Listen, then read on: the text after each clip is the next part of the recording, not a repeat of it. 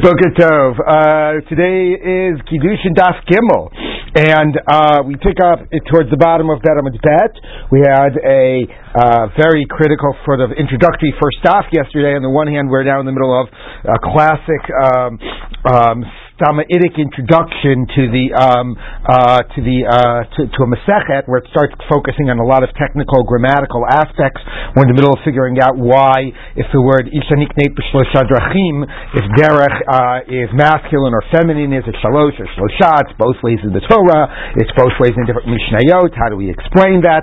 Something that really is hard for us to get too excited about, unless we're all grammarians. But interestingly, it started earlier with a question about why it uses the word nikneit as opposed to later in the Masechet where it used the words mekadesh or mikudeshet, which got us to a very central question about whether Kiddushin is understood as a type of a kinyan, a purchase, and the emphasis of learning it out from the whole case by Avram buying, the field of Ephron and a type of a property acquisition type of a model, which the Gemara referred to as Lishna Dekra, sort of, if you would, the way the Torah conceptualizes it, and then what later becomes the rabbinic understanding of Kiddushin and Mikudeshes, much more relating to status, and as the way Tosos explained it, Mikudeshes is not just forbidden to others, but it's Mikudeshet li, forbidden to others as a result of the relationship. So it's really very significant, and that's the type of a sort of dynamic, seeing those two models competing with one another, that's going to be playing out in like the first half of the first parak, about whether it's sort of this kinyan acquisition type of a model, or whether some very different type of, I will call it a status model. And also what we saw introduced was the idea, which the Gemara also did in this amazing way, because although the Mishnah emphasizes the woman essentially as the object, because the language of the Mishnayot are going through different types of objects that are acquired. Isha nikneit, Yivama nikneit, Eved Ivri, Eved Knani, Nechosim Shesham Achayim. It sort of keeps on moving between, is it this thing that's being acquired, or that thing, or this person, or that person. The Gemara says that the emphasis of Ha'isha nikneit, rather than Ha'ish koneh, is to focus on her role as a subject, and to focus on the fact that she cannot be done against her will, and that she actually is a party to it, which is again not the classic Torah model. The classic Torah model is that she's a minor. Actually, the Torah doesn't recognize anything other than a woman being married by the father. Chazal tell us that that's when she's a minor, but the Torah does not recognize anything other than the woman essentially as an object being married off by the father. And the Torah went out of its way to point out that no, we're talking here about her as a subject, her as an adult, and her ability to express her will. So again, very interesting sort of seeing the shift between a Torah model and what we have at the time of Chazal. Okay, so now we continue though, going back to some of the grammatical stuff, but we will sort of switch back into some substantive stuff very soon. So we pick up in the bottom of Bet Amud Aleph, and we have the following. It says, two lines into the wide lines. My time at end of the second wide line. My time at Tani Shalosh. Why does it say Shalosh? Mishum Drachim. You said because we're going to say the word derech, and derech is, at least, could be feminine. In this context, it could be feminine because of a larger context of the woman, is what the Gemara says that affects the gender of the word being used here, because derech can be masculine or feminine. But 1 minute, Nisni's Varim. Now I got another question. Forget the masculine feminine question. Why does it say Drachim? Why did it say B'Shlosha Dvarim in 3 ways? Why is it 3 ways or 3 things? If you actually think about it, right, just in terms of the English term, a woman is acquired in 3 ways. A woman is acquired by 3 things. It's different, right? So we'll see what the Gemara does, but 3 ways is more appropriate. There are 3 different alternative paths in order to do this type of a transaction, or in order to do this type of a kinyan, this type of a act of kiddushin. Okay, but the Gemara's question is, why not say 3 ways? There are 3 ways to acquire a woman. I did ways again. There are 3 things, 3 dvarim. Okay, so the nisni shlosha, and then that would allow us to say shlosha, as though it's so important for us to be able to say shlosha instead of shalosh. But anyway, the question now is, why not say dvarim instead of drachim? So the Gemara says, mishum dekabayli misni bia, because we are going to get to, after kesef, which emphasized why we said nikneit, we're then going to get to bia, and bia ikri derech, and bia is a word that's associated with the word of derech, a path. Dechsi v'derech gever ba'alma. the way of a man in a young woman. So it's talking about, so maybe that's expressing also sort of the natural sort of biological urge there. But anyway, or dusty, but somehow that's a focus on the word derech. So the Gemara says, Kein derech isha mina efet. So similar, a woman who commits adultery, which is a very disturbing way to open up this Masechet here, a very sort of graphic description of biyah, or and then contrasting it to a woman committing adultery. I don't know what to do with that as an introductory pasuk in the Masechet here. Yeah. Well, just 1 second. So anyway, it says Hateinach biyah. The Gemara says, okay, but that's good in terms of sex. That would explain why it uses the word derech, because that's natural. Kesef ishtar Michael Meimer, but how is the word derech appropriate for kesef and shtar? So it says mishum biyah. Okay, but we chose derech because it was appropriate for one of those three. So the Gemara says Vitani tarti yatu chada. I don't get it. You're going to schlep the other two along because of one? Derech is only a word appropriate for biyah. So let's still, again, it's this bizarre question. Why is dvarim so much of a preferred term? Anyway, like I said, this is an opening Stama-idic passage, so you can't get too worried about some of these questions. Anyway, but okay, so you would say derech just because of the biyah word, but how about the other two? So the Gemara says no. Okay, those two also, even if you do it by kesef and shtar, ultimately what the marriage is leading to is a union of the couple, which is going to be a sexual union. So the idea of biyah sort of shadows the entire, frames a lot of, is implicit in a lot of what's going on. Now that's already, I think, quite interesting, because if you think about it, the Gemara says that the reason we used the word niknate was because kesef was going to be the first one that we were going to list. So Tosfos there says, the Gemara didn't stop there to say, well, why are you going to use kinyan because it's only shaykh for kesef, it's not shaykh for shtar and biyah. That the Gemara didn't stop to ask. Maybe because kesef was the first one, it's appropriate to use the verb of niknate, which is relevant to the idea of kesef, even though it's not directly relevant to the other two. But bottom line is, actually that verb of niknate says, if we're gonna say that that's a concept of Kiddushin, we're probably not going to limit that to when Kiddushin was done through Kesef. That presumably frames the way we think about the nature of Kiddushin, regardless of how it's done, right? So that's very powerful that it used the word niknate, even if the point of departure was Kesef.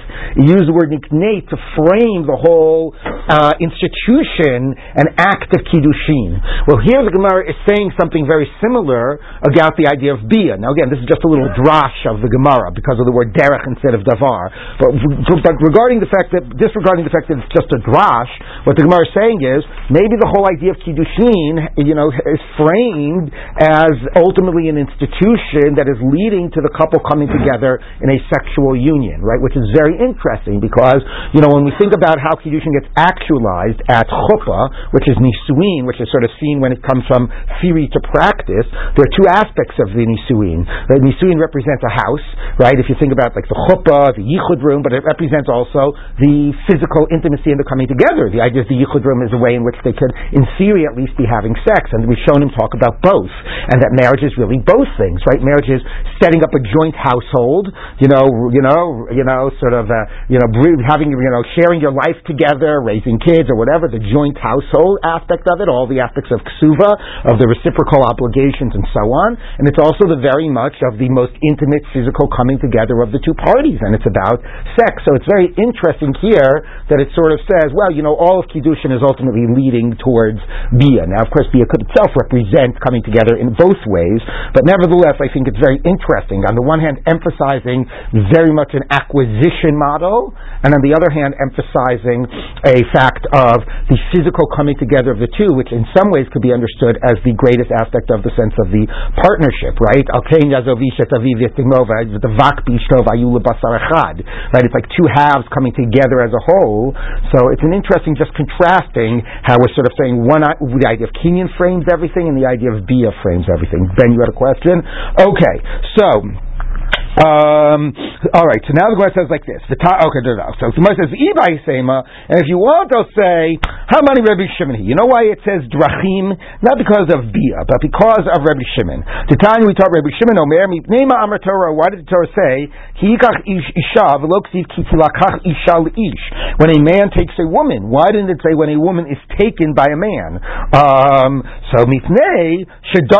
does it make the man the sort of the active party here, which is so central to Kiddushin, that the man is the active, even though the woman has to be midata, can't be forced on her. We know that the active Kiddushin is basically done by the man. So here he's getting back to the fact, the Torah frames it that way. When a man takes a woman,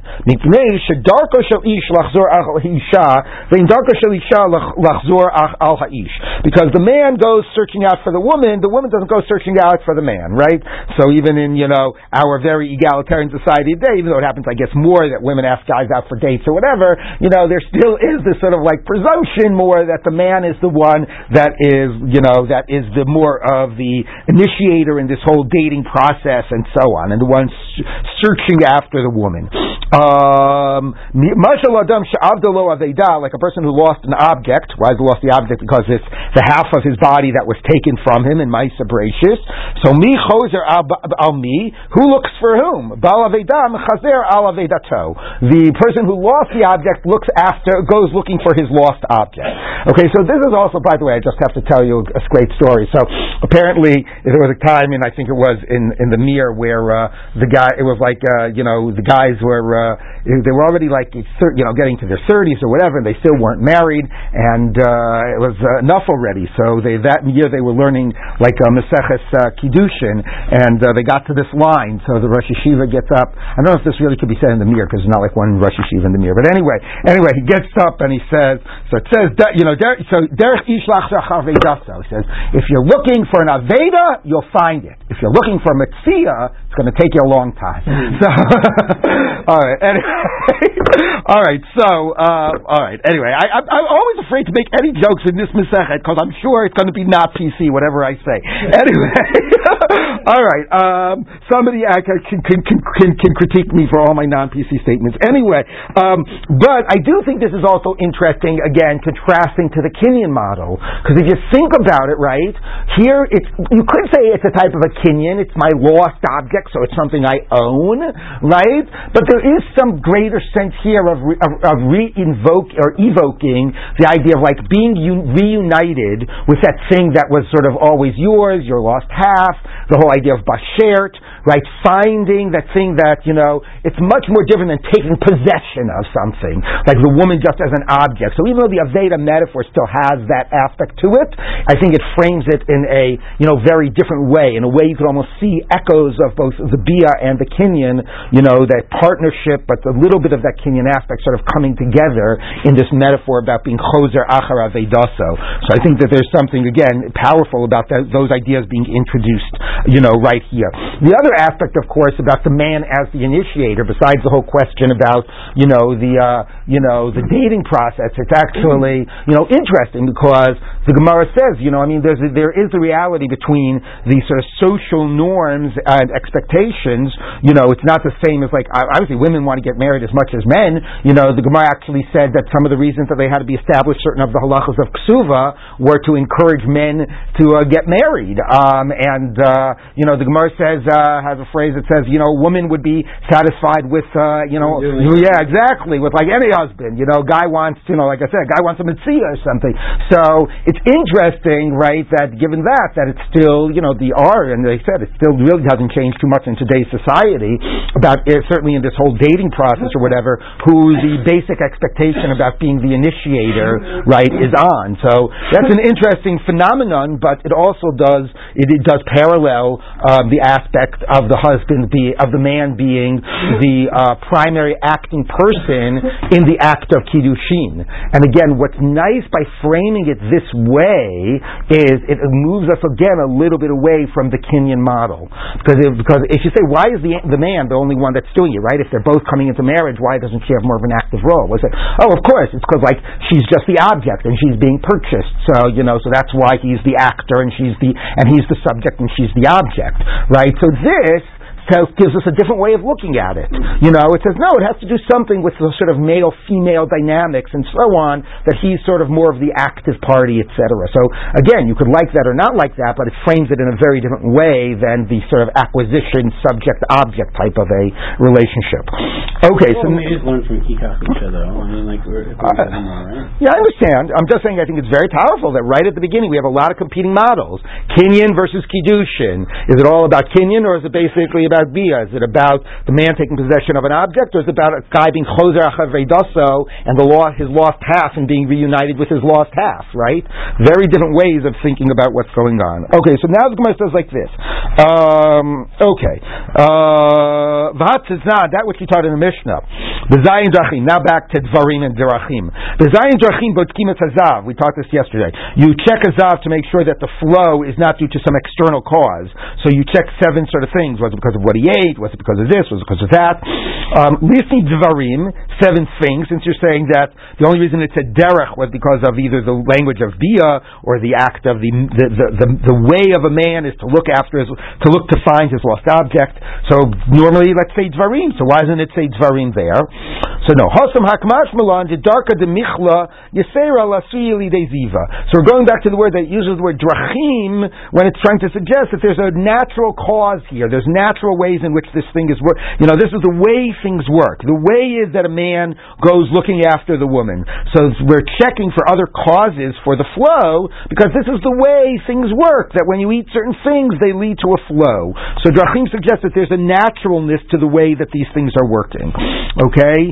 V'darka de mishtaya yisera lasili de ziva. So drink brings to a flow. Too much food brings to a flow. Too much drink brings to a flow. That's the use of the word derech. All right, let's take another example. That is nan esrog ushavil ilan begimel drachim v'lisni devarim. An esrog is similar to a ilan in 3 ways. So why not say in 3 matters, 3 dvarim? Okay, because an esrog on the one hand is a tree, but on the other hand it constantly is growing throughout the year. It doesn't just one half season of blossoming. It grows by irrigated water, not just rainwater. As we'll see, you can pick the esrogim at all different times. So there's ways in which it's similar to a tree and ways in which it's similar halachically to a vegetable. So why does it say drachim? Why not say dvarim? So it says mishum debi'inan misni seifa v'liyerech v'derech echad. Okay, because we have to say like a vegetable in one derech. So that just repeats the question. Seifa nami nisni davar. Why don't we say in one davar? Why are we still saying derech instead of davar? Okay, so the Gemara says if it had said davar and all these things, we would have had an opening, sugya that would have said, why doesn't it say derech? But okay, anyway, so it says hatzam hakmash malon the darke the esro ki yerek. No, we're back to the idea that derech means that this is the way of things, because the way of an esrog tree, it says its behavior is similar to that of a vegetable. About anything? Yes. Wait a minute. Yeah. My yerek, I cannot get too worked up on that. My yerek darko ligadel al kol mayim ubishas likitaso isuro. This explains what are the ways it's like a tree, what are the ways it's like a vegetable. So the ways it's like a tree, Rashi says, is that it has the halachas of orla, it has the halachas of neta ravai, the 4th year fruits. The trees go by blossoming to determine what year they're related to. Everything is like part of a 7-year cycle. If it's the first 2 years of the cycle, you give Meiser Sheni as your second Meiser. If it's the 3rd or the 6th, right? If it's 1, 2, 4, 5, you give Meiser Sheni. If it's 3 or 6, you give Meiser Ani. And if it's year 7, of course, it's Shemitah. Well, what determines which year this thing that's growing from the ground is connected to? Does it grow the year you plucked it? Does it grow the year it started growing? So depending on things, there are different ways, right? By grain, it goes by a third of the ripening. By trees, it goes the year that it blossomed. By vegetables, it goes by the year that it's picked. Okay, because vegetables are constantly growing. There's no one concrete point where it's like a transition stage with a vegetable. All right, so by an esrog, we go by the way it's like a tree is that for Shemitah purposes, we go by the year that it blossomed. But for all other Meiser purposes, we go by the year that the fruit is picked.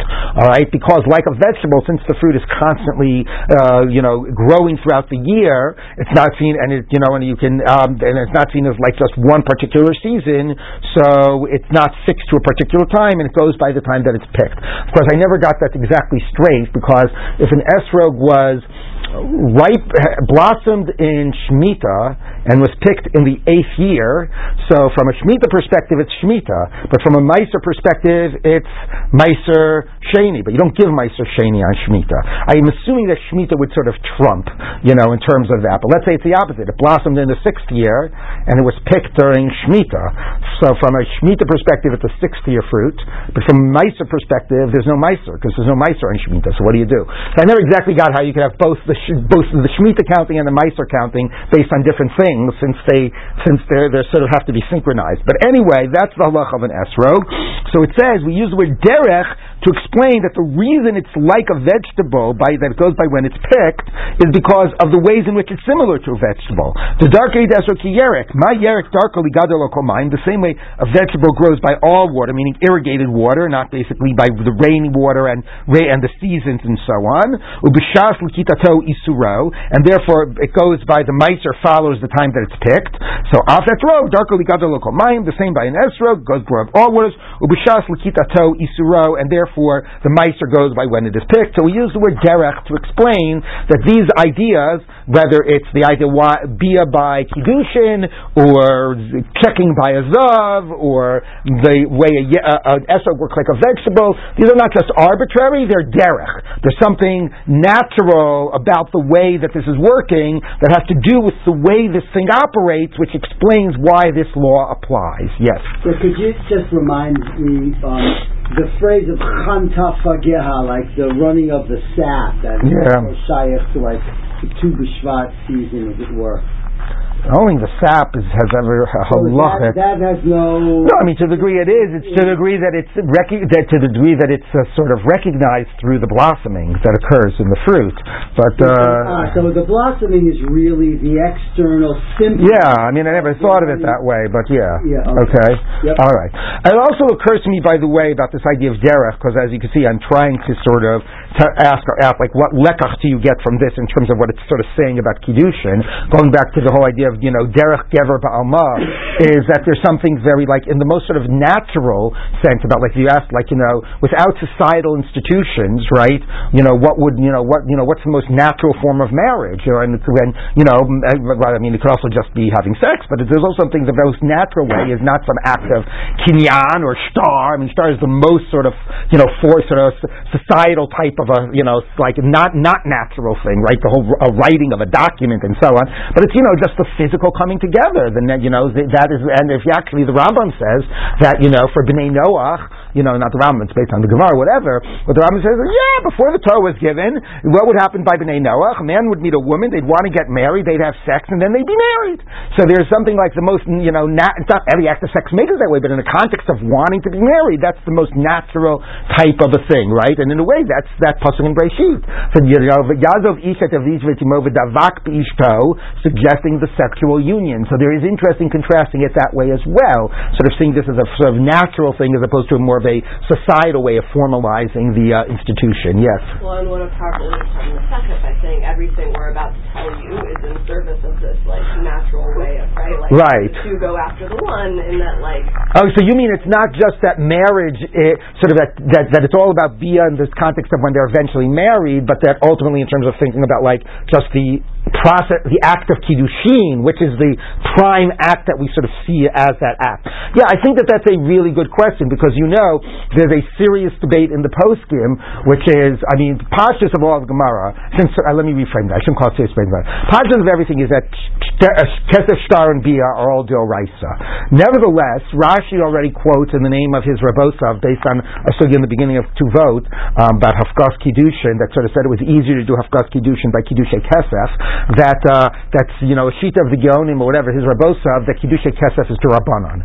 And Rambam actually in a couple of places says that Kiddushay Kesef is Midivrei Sofrim. Okay, and that actually says that the most explicit act of Kiddushin in the Torah is Bia. It says Kikach Ishisha Ba'aleha. Now we already discussed yesterday that Kikach Ishisha in the Torah is not Kiddushin, it's Nisuin. Okay, Kiddushin in the Torah is a Ras Isha, and actually Pshat in the Torah is that the Pshat of the Psukim is that Kiddushin in the Torah, Eresin in the Torah. Did I say Nisuin? I meant to say Eresin a minute ago. Eresin in the Torah is through Kesef because that's what the mohar was. Okay, but nevertheless, Rambam says that if you focus on the word yikach as kiddushin, that's associated with bia. So that gets back to Jenna's point, which is right. If we have these two models, a kinyan model and a sort of natural bia union model, right? Which one do you see as the primary of what defines kiddushin? So right, so it's interesting that also can be interpreted as you see one is doraita and the other is less doraita, and so on. on. So thank you. That's a very good point. I'm saying the other two are in service of this, not in service of bia during marriage, but in service of it in terms of an act of Kiddushin, which is the primary act of Kiddushin. Right. Excellent. Okay, so now the Gemara continues. Where are we? Okay, v'hadit nan koi yesh bo drachim shavel chaya. I'm sorry, yesh bo drachim shavel chaya. This koi is this type of a hybrid. I think it's a cross. There's debates in the Gemara. I keep on forgetting it. I think it's a cross between like a deer and a ram. Maybe I'm not remembering. Anyway, so it's some type of a union of a what? It's a fish, right? Sometimes of a union of a chaya and a behema, crossbreed, or maybe it's actually its own breed. Anyway, so it says there. So Chazal couldn't figure out whether it was a chaya or behema. So yesh bo drachim shavel chayav, yesh bo drachim shavel behema. There are ways it's similar to a chaya, which is because you have to be machmir in all ways. So you're machmir that's a chaya, so you have to cover the blood, which you only do by a chaya when you shecht it. And the ways it's like a behema, the fat is forbidden, which is only true by a behema, not a chaya. There's ways like both of them. The Rashi says, well, you need to do shchita. It's not a fish. See, that a fish you wouldn't have to do shchita for. There's ways it's not like either, which is you can't crossbreed it with either a chaya or behema because it might be the other one. Anyway, nisni dvarim. Why not say dvarim? What's derech about that? What's natural? There's nothing natural that puts it in one category as opposed to the other. You don't know what category to put it in. V'su hajik na. That's as we taught. Zo achas min adrachim shishavu gitei nashim l'shichrei avadim. This is one of the ways that a get for women is similar to a writ of manumission of a slave, and the whole idea of the fanei nechtam. You see, when we got out of Yevamos, we thought we would never have to hear about Yibum again, and then Yevamos constantly, Yibum always resurfaces. So we got out of Gittin, which was dominated by the fanei nechtam, and we thought we were free from it, and boom, we get it already in the second half. Okay, so anyway, so both a get of a woman and a get of an eved need to say b'fanei nechtam. So it says this is one of the drachim. Why don't we say divarim? So the Gemara says nisni divarim. Why not say divarim? Ella. So fine. Dvarim and drachim is not about whether it's natural or not natural. Ella, here's the difference between whether we use the word derech or davar. Kol eicha deika plugta tani drachim. When there are distinctions, then we say drachim. When it's like, it's done in these ways and not in other ways. These are the three ways you do it as in contrasting to other alternatives. Okay? But then we say drachim. Where there's no distinctions, we say dvarim. What would be an example? Not l'chol derech. Okay, it's similar in all matters. So when you say dvarim, all matters, right? Then you're going to say then there are no distinctions. But if you're identifying that it's in these ways, it's like this, and in these ways you're contrasting certain ways to other ways, you're going to use the word drachim, shema mina, which is exactly how we talk, right? You do it in these three. These are three ways. There are different ways you can imagine, but these are the three ways, right? It suggests alternatives. It's a way to get there, as opposed to another way to get there, right? As opposed to dvarim does not suggest a type of alternative. All right, that was not the actual question of derech and davar. I can't get excited about. But what's nice about these opening sugyot, I think this point is often lost. So when people are aware of this point that Rosh Chiragon, this is a point already that Rosh Chiragon writes in his letter, that he writes that that some of these opening sugyot are exactly as we described it. A lot of Tanaitic material, no real new ideas, just collecting some different braitos or different Tanaitic material, and it often focuses on these grammatical aspects. So people say, okay, whatever. So then, just sort of gloss over and get through it. Which is the opposite extreme of how it's normally learned in the yeshiva, which is like the hyper focus. The yeshiva, you could spend, a whole day trying to figure out this question about, derech and davar and whatever, and why did the Gemara say it this way and not say it that way. I think that the truth is somewhere in between. I think that, it is like sometimes it's a trivial question that drives it, but they're trying to introduce the Masechet to you. And they're putting a lot of ideas out there on the table. If you think about it, look at the opening Masechet in Baba Kama. It says, the Mishnah in Baba Kama says, right, that are the Arba Avos Nizikin Hain. So the Gemara says, well, Avos, it means that there are tolados. Well, are the tolados the same as them or not the same as them? And based on that question, it uses that question to go through all of the different avot of Nizikin, all of the toladot, asking this question, are they the same or not the same? And in the course of that one question, it's introduced you to the entire first half of the Masechet, all of the different avot and all the toladot. So here too, in the course of, in the context of some grammatical question which we can't get too excited about, or a drachim, or word choice question, it's introduced us to a lot of core concepts of what Kiddushin are, and I would actually say competing models of what Kiddushin are, and it's very powerful in that regard. Yes, then. In that regard, the constant thing with Derek, I think, is very interesting in that it makes all these statements about the inherent way things are and inherent gender norms, a man goes to war, a woman doesn't, a man does that, and then it concludes by bringing all these cases of in between things. That is, an etrog, what has a Derek like this, and ooh, that's interesting. So sets the model of things have to follow a natural order, and then totally breaks it down by saying there are always in between cases. Oh, that's great. That's beautiful. Shkayach. Like that. That's really very nice. Wonderful. Okay. All right. Now we get to a more classic sugya. All right. Minyana de reisha limutei mai. Minyana de sefer limutei mai. All right. So now it says if it's now that we all said that drachima is to say that there are different ways, and it's saying certain ways and not other ways. Anyway, so if a woman is acquired in 3 ways and acquires herself in 2 ways, the number presumably is excluding other possibilities. So what are the other possibilities that are being excluded? So minyana de reisha limutei chuppah. So the 3 ways that a woman is acquired excludes chuppah as a possibility.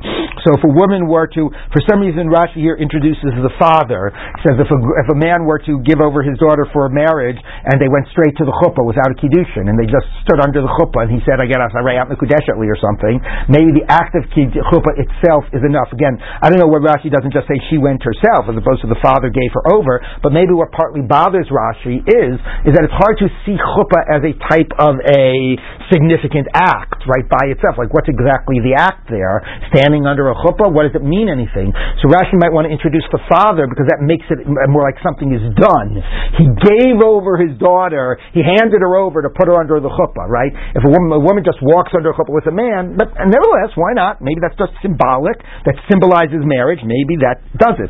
Anyway, so that's the question. Would chuppah work as an act of kiddushin by itself, as opposed to an act of nisuin, which, after the kiddushin had already taken place?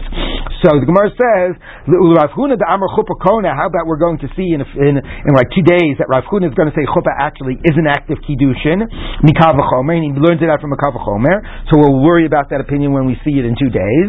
So limutei mai, what would the 3 things be excluding, because chuppah would not be excluded. So the Gemara says limutei chalipin, it would exclude a case of an exchange. Okay, chalipin, sagadai t'chamina, well, I'll read the Gemara.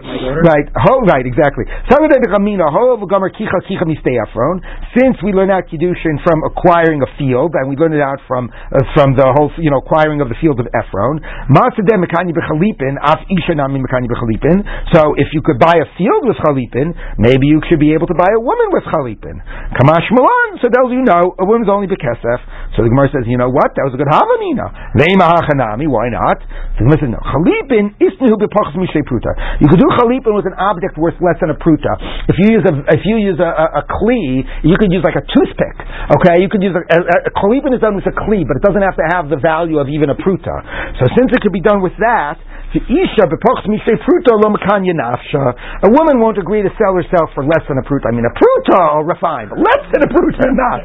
Now, this is a very interesting Gemara. Line. What the heck does this mean? First of all, Rashi asks, just because in theory it could work with less than a pruta, let's say you're not doing chalipin less than a pruta.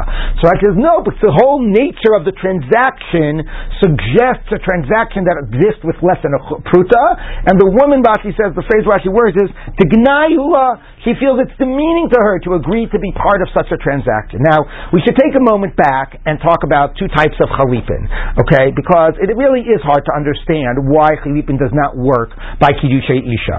Chalipin, there's 2 types. There's the classic, I'll swap you my donkey for your cow. Okay, where they're seen as basically barter, right? Basically seen as an exchange of equivalents. You take one, I get the other. Okay, that's one thing. You could say that that's more natural than kesef, right? Things probably start regarded as a barter, and then kesef became to represent abstract value.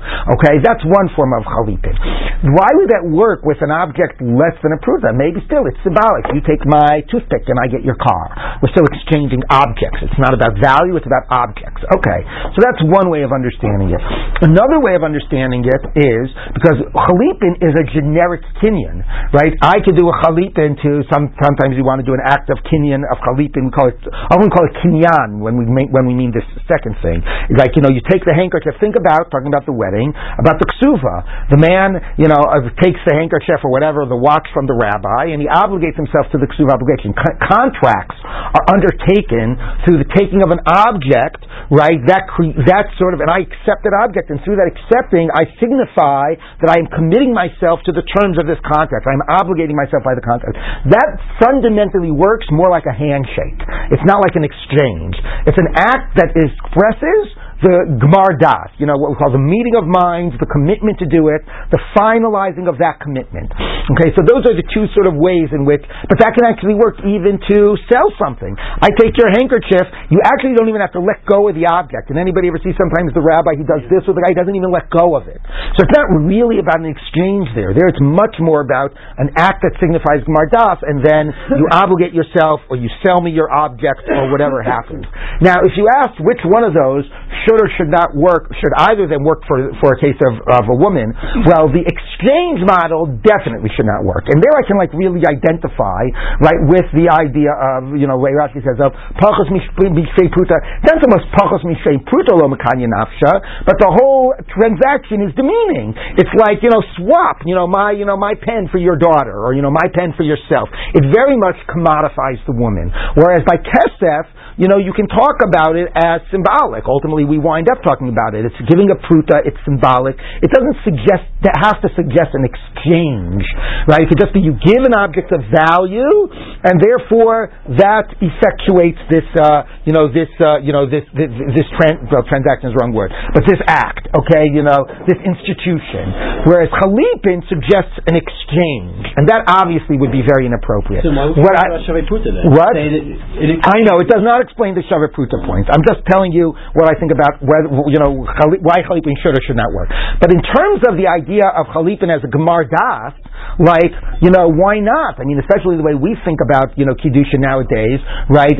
Marriage in general, often people, I don't know, I would necessarily say this, but often think about it in terms of like it's a contract, it's like an agreement or something. Again, I think it's obviously, that's selling it a little short. But, why should a Gemar Das with an act that sort of says, yes, we're committing to it, we're making it final? It's not exactly clear to me why the Gemar Das model of chalipin, should not be relevant to Kiddushin, and certainly why it should be a type of a gnai and lo makanya nafsha type of an idea. So I don't know, I can't fully explain why that does not work, but certainly to the degree that all chalipin ultimately harkens back to a concept of exchange, and maybe that's what we could say, that even if it's a Gemar Das, it's ultimately harkening back to an ultimate model about exchange and swap and barter. That's inappropriate, right, for Kiddushin Isha. That's not what Kiddushin Isha is about. Not just she's offended, but that's not what Kiddushin Isha is about. That's sort of how I would explain it. It does not exactly fit Rashi, who emphasizes that it's, the Gemara, it's less than a pruta and it's demeaning. It's not because it's less than a pruta, that's what I'm saying. I'm saying because it's fundamentally an act of a barter. One second. So that's the way Rashi explains it, and therefore Rashi says, even if you use something more than a pruta, fundamentally, if you framed it as chalipin, now think here actually is where it gets closer to what I'm saying. Because here's my iPhone. Let me tell you, it's worth more than a pruta, okay? You get it free maybe when you start your plan, but don't break it. It costs you a few $100s. Okay, so anyway, if I were to say to a woman, Hareyat nikudeshet li, iPhone zeh, here, whatever, that works, okay? But if I took the exact same iPhone and I said, the Chovevei iPhone zeh, Hareyat nikudeshet li, okay, I gave the exact same object, but I framed it as chalipin and not as kesef, it doesn't work. And Rashi says, because if you're in the context of chalipin, it suggests pachos mishvei pruta. It's a model that works to be pachos mishvei pruta. So to me, what does that mean? The only way I can make sense of that is that when I say the Chovevei iPhone zeh, I'm saying her that we're swapping. And that frames it as just an exchange and a barter, and that very much is a commodification. And that doesn't work. The Ivon Zeh could make it much more symbolic. That's the way I would like to understand what the Gemara is saying. Tosfos says that actually, he says Rashi does not, he has a different gear set than Rashi. And it's not Isha b'pachas mishvei pruta lo mekanya nafsha, it's Isha b'pachas mishvei pruta lo mekanya, period. And turning to Tosfos, the question was, hold on, let me just double check Tosfos, make sure I'm saying this right. The Isha, it's this big Tosfos. On the prior page. You go on.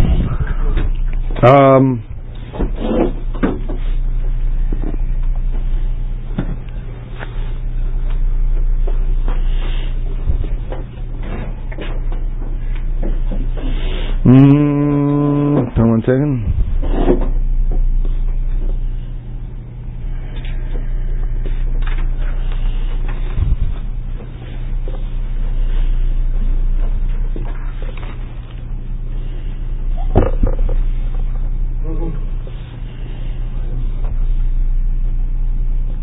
Yeah, so Tosfos says that the question was never, the way Tosfos says it is that the question was never that we should learn out other kinyanim. It's only like, any kinyan that works by a sadeh should work by a woman. So if Chalipin works by a sadeh, it should work by a woman. So if that was the question, why don't we say, well, Chazaka works by a sadeh. Let's have Chazaka work by a woman. So Tosfos says, no. The only question was that let's conceptualize Chalipin as a type of a kesef. Because ultimately it's very similar. You give an object, you give something of value, and you get something back. So why is Chalipin, he says, the Gemara is really just asking, why is Chalipin any different than Kesef? Let's just call it a type of a Kesef. So he says, no. Chalipin works for Pachas Mishvei Pruta. Upachas Mishvei Pruta lo Mekanya, not Isha lo Mekanya Nafsha. Less than a Pruta isn't Kesef. So that just proves that the institution of Chalipin is not a form of Kesef. It's true, in both of them you give something and the transaction takes place, but one of them has to do with the objects of value and requires a Shaveh Pruta, and the other has to do with the fact that it's a Kli. You could have something that has value that isn't a Kli. Like you could give a fruit, wouldn't work for Chalipin. So one has to do with value, and is called a Kinyan Kesef, and the other has to do with a Kli, and it doesn't have to do with value. So all the Gemara is establishing is that Chalipin is not a type of a Kinyan Kesef. And once it's not Kesef, the only thing that works is Kesef Shar and Bia. Okay? So you say the fruit does not work for so the rabbi gave you the apple and then you give him the chametz that didn't work? Correct. I mean, there's a discussion in the Gemara about fruit, but yes, according to that, that's correct. Okay, so to recap, what we said was, the Gemara says, why should Chalipin work? According to Rashi, the question is, should it work because it is a form in which you're Koneh Sadeh? Maybe we should include all forms of being Koneh Sadeh. To which the Gemara's answer is that no, Rashi says it's less than a pruta Genai Hula, it's demeaning. What does that mean? It's demeaning, especially if you're using something more than a pruta. So the way I sort of suggested it, the way of reading Rashi and the Gemara is that fundamentally Chalipin is about exchange as opposed to Kesef, which could be more about a symbolic type of an act. And since even if you give the same iPhone, if you give it as Chalipin, you're saying we're swapping, and that's very much sort of completely commodifying, and that would not work. Okay, that's one way of explaining it. Tosfos, it was a narrower question. Let Chalipin just be a form of Kesef? And the answer is it's not a form of Kesef. It works with different parameters than Kesef. You had a question before? Yes. Who was Mizatel Chalipin? Was the Torah was Mizatel Chalipin? No, the Gemara understands that. It never said that they were Mizatel. The rabbis identified that could not be included in the Gzeira Shava. You're right, meaning it's funny because we had a Gzeira Shava of Kicha, which means that kinyanim that work by a field work by an Isha, but we used our Svara to figure out that it's not an all-inclusive category. I guess it's going on like Rashi's language, like it's the Genai Hula Hilchach Fastil La Torah. Like I don't think it means somebody annulled it. It means sort of like it is invalid as a form of Kiddushin. Even they're right. Right. I mean that's what Tosfos says. Tosfos says, and if a woman says actually it's okay, I don't mind, and Tosfos says I don't get it. The woman's agreeing to do the Chalipin, so it can't be a Genai Hula. She's participating in it. So Rashi would have to say no. Objectively, it's inappropriate, and therefore, so that's actually that's the way I would read that is it's objectively inappropriate because it makes it all about exchange. All right. So let's take a look now at the Gemara continues. So how about she gets her own freedom in two ways: death and the husband and the get, What is that? Excluded excludes an act of chalitza. Husband can't do chalitza to his wife. Let's make a kavachomer. Ma yivama she'eino yotza beget, yotza chalitza. A sister-in-law who you could not get free with a get before, if you haven't done yibum, right? You can't get her out of that need of requiring yibum by giving a get. Nevertheless, chalitza works. Zu sheyotza beget, eino din sheyotza b'chalitza. This woman that a get can work. How much more so chalitza should be able to work? So the Gemara says, Kamash Malan. It tells you, it can't, only get. Why not? Let's say that's a good kal v'chomer. If it works by yibum, it should work by a normal case of marriage. I'm across Sefer Kritot, a book of divorce. Sefer Korta, only a writ divorce is served. Ain't ever achar Korta, nothing else. Now here you are going to be introduced to a sort of a humorous aspect of the first parak of Kiddushin, which is the Gemara asks a lot of hypothetical kal v'chomers. Okay, and some of them are quite humorous because it just shows what happens when you totally stick to the form of a kal v'chomer.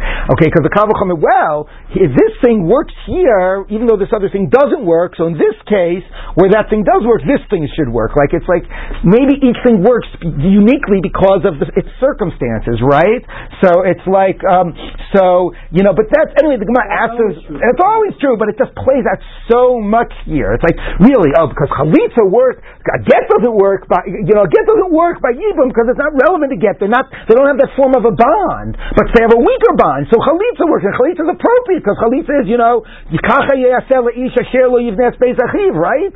So to now suggest that chalitza should work like Kiddushin Isha, and you need a pasuk, Sefer Korta, it's like crazy. It's like totally just following the formalism of this. So anyway, as if that weren't bad enough about the Gemara, there is a book called Atzmos Yosef, which I actually started reading once when I was in high school, because you get these, like when you learn a Masechet, these books that have like a group of like Achronim and Rishonim on the Masechet. So you buy them for the Rishonim, but they have these like weird Achronim in the back. Anyway, so the Atzmos Yosef is that. First of all, as if the Gemara wasn't enough, Tosfos does it to the next level, because then Tosfos is always asking, wait, but you could have made a kal v'chomer this way, and why didn't we make a kal v'chomer that way, and so whatever. And then it says Tosfos wasn't enough. Then this Achron called the Atzmos Yosef does Tosfos square, and he asks all these hypotheticals. Anyway, so they tell a story that he was once for Shabbos at somebody's house, the author of the Sefer, and they brought him the soup, and they gave him a fork. So he says, why are you giving me a fork for my soup? He says, what's a kal v'chomer? Says, when it comes to meat, you can't eat meat with a spoon, but you can eat it with a fork. So soup that you can eat with a spoon, kal v'chomer, you should be able to eat it with a fork. So anyway, that is but you can't blame him, because that's like a lot of what we're going to be seeing. So I just wanted to warn you about that. Yes. So we said that Chalipin doesn't work because because it's a Kesef model, but then you still have Shtar though, which is so Shtar is Shtar is not a Kesef model. Shtar is going to learn things that are a Kesef model won't right. Work. Exactly. And other things need another basis. Okay. And it's essentially a Kesef model. He's saying right. Okay. Or not. I mean, not. Well, that was the question. Right. Okay. Now because now we get to the Kesef. Okay. What is it? Now, interestingly, until now we've been prepped with the idea that we learned it out from Sedei Ephron, but it's actually, that's not going to be the first emphasis of the Gemara about where we learn Kesef from. Minore, how do you know that Kesef works as Kiddushin? But two, how did not, in addition, that's what we taught.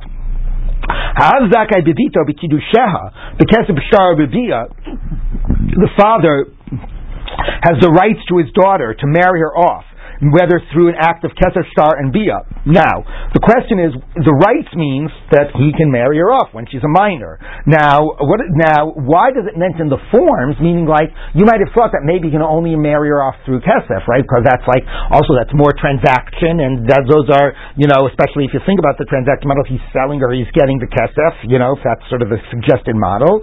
Maybe an idea of like Bia would be something only when she's an adult, and maybe that's not something that he fundamentally is the one that sort of makes that happen, or Shtar, who knows. Anyway, so all those forms work for the father.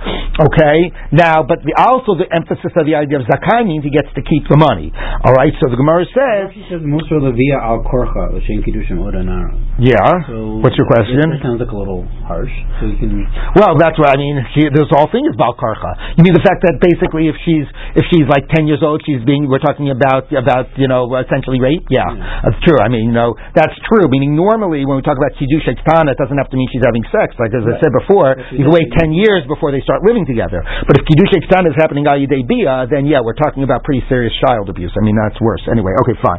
We're talking about but moving on. So that's a definite problem. The latest is you don't do it ela bertona. That's not the latest. That came in there somewhere. Yeah, we'll see that. Okay, so but you are right to point out that it's that we're talking about having sex with minors. Okay, Minalin de Mekanya B'Kesef. How do you know that she is married off with money? V'Kesef da Avuahu, and the father keeps it.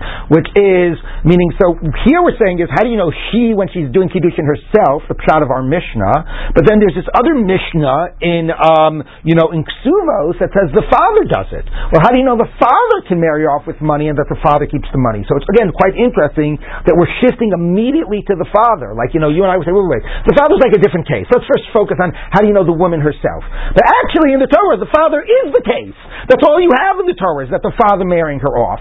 And by starting Kesef with the discussion of the father, that is really the model that very much suggests the whole, Kinyan model. She doesn't have a say. She's the object of exchange. The money is going to the father. So it makes a lot of sense that the Gemara, besides the fact that the father model is the prime model is the only model in the Torah, that the Gemara immediately shifts its attention not to her, but to the fact that the father marries her off. So let's take a look at where we know that.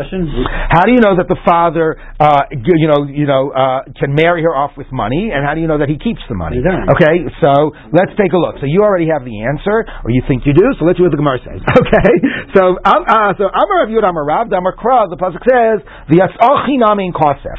So here's another model where the father basically sells her off as a slave, right? And what happens at the end if she does not want to? If the guy does not want to marry her at the and she grows and she becomes an adult, she's no longer a minor, then she just goes free without money. So ein kesef ladon zeh, she leaves this master without any money going to him. Aval yesh kesef ladon acher. Now the Gemara does not mince words here, right? So there's another master over her father, that actually he would get money when she would leave his control. Now, it can't be telling you when he's just selling her as a slave, because that's explicit in the pasuk. You don't need it to say that. So what other case would she leave the control of the father and the father get money? It must obviously be Kiddushin. Okay? So, quite clear here, again, that's very much of object and, transaction acquisition model. Okay? Umani and that would be the father. So the Gemara says, the emo lidida, fine, maybe the money is given to the father, but maybe she keeps it. Or the way Rashi says is, it doesn't say, yesh kesef adon zeh and adon acher. Maybe it's just ein kesef. So in another transaction, there would be money, but maybe she would keep the money, even as a minor. Okay? So yes, there's a time when she would leave the father with money. Money would be done as Kiddushin, but maybe she would keep it. So the Gemara says, the emo lidida, what type of a question is that? Avia mikabel kiddusheha. We know the father is the one that receives the money. How do we know he receives it? Meaning there's a difference between who receives it and then who pockets it. Okay, but we know the father is the one who receives it. I have given my daughter over to this man. Okay, now actually that's by the whole case of Motzi Shemra. And Rashi and Tosfos both point out that Motzi Shemra, if you remember, is a case of a na'ara, not a ketana, right? That she's already an adult. She's all of 12 years old. But nevertheless, they understand that the Gemara is reading it, that he says, I marry her off to this man maybe when she was a minor. Now she's a na'ara, but I married her off when she's a minor. Anyway, either way you see that the father is the one who does the act of marrying her off. He's the one that does the transaction, that does the act of Kiddushin. So presumably the money is given to him. He's the one that's active in the act. So if it's put in his hand, presumably he's the one that pockets it. 1 minute. So SBD now that she's that the shakla kasba. So how could it be you give the money into the father's hand and she gets it? Obviously, from that pasuk you see, he marries her off as a minor, and if he's the one marrying her off, he's the one pocketing the money. You don't even need the pasuk of adon zen adon acher. It's just he marries her off, so obviously he pockets the money. So the Gemara says no. The Ema, I might say, Hani Miliktana, Deleis Layad. That is the Kabbalah Kiddushin. When is that? I'll just read the question and we'll end with that now. Maybe the Pesukim that the father marries off the daughter, and it's clear that he can do that, and therefore clear that he would receive the money, right, and that it would go into his pocket. That's all when she's a minor, when we know that he has total control over her. And we know that she herself could not marry herself off. Aval Nara, the Isla Yad, the Kabbalah Kiddushin, but by a Nara where she does have a hand to marry herself, so we'll discuss what that means tomorrow. Let's just read the question. Maybe you could give her the money and she could keep it. So what the question is that the Gemara left us is, we accept the idea that as a minor, the father has total control over the daughter. He marries her, he sells her, he keeps the money, end of story. The question, and when she's a bogeret, 12 and a half, completely out of the father's control. The question we're going to be exploring is, when she's in that middle stage of between 12 and 12 and a half, she's enough of an adult that she has a certain sense of her own personhood in halacha, right? How do we know, and that she can even accept Kesef Kiddushin on her own, although the father might be able to, or not, it might be able, the father can say he doesn't agree, but nevertheless she at least to some degree is her own person. So at that stage, how do we know that the father is entitled to marry her off and the father is entitled to keep the money? So that's what we're going to be focusing on, starting with tomorrow. How do we know the father has these rights when she is a na'ara? Okay, to be continued tomorrow.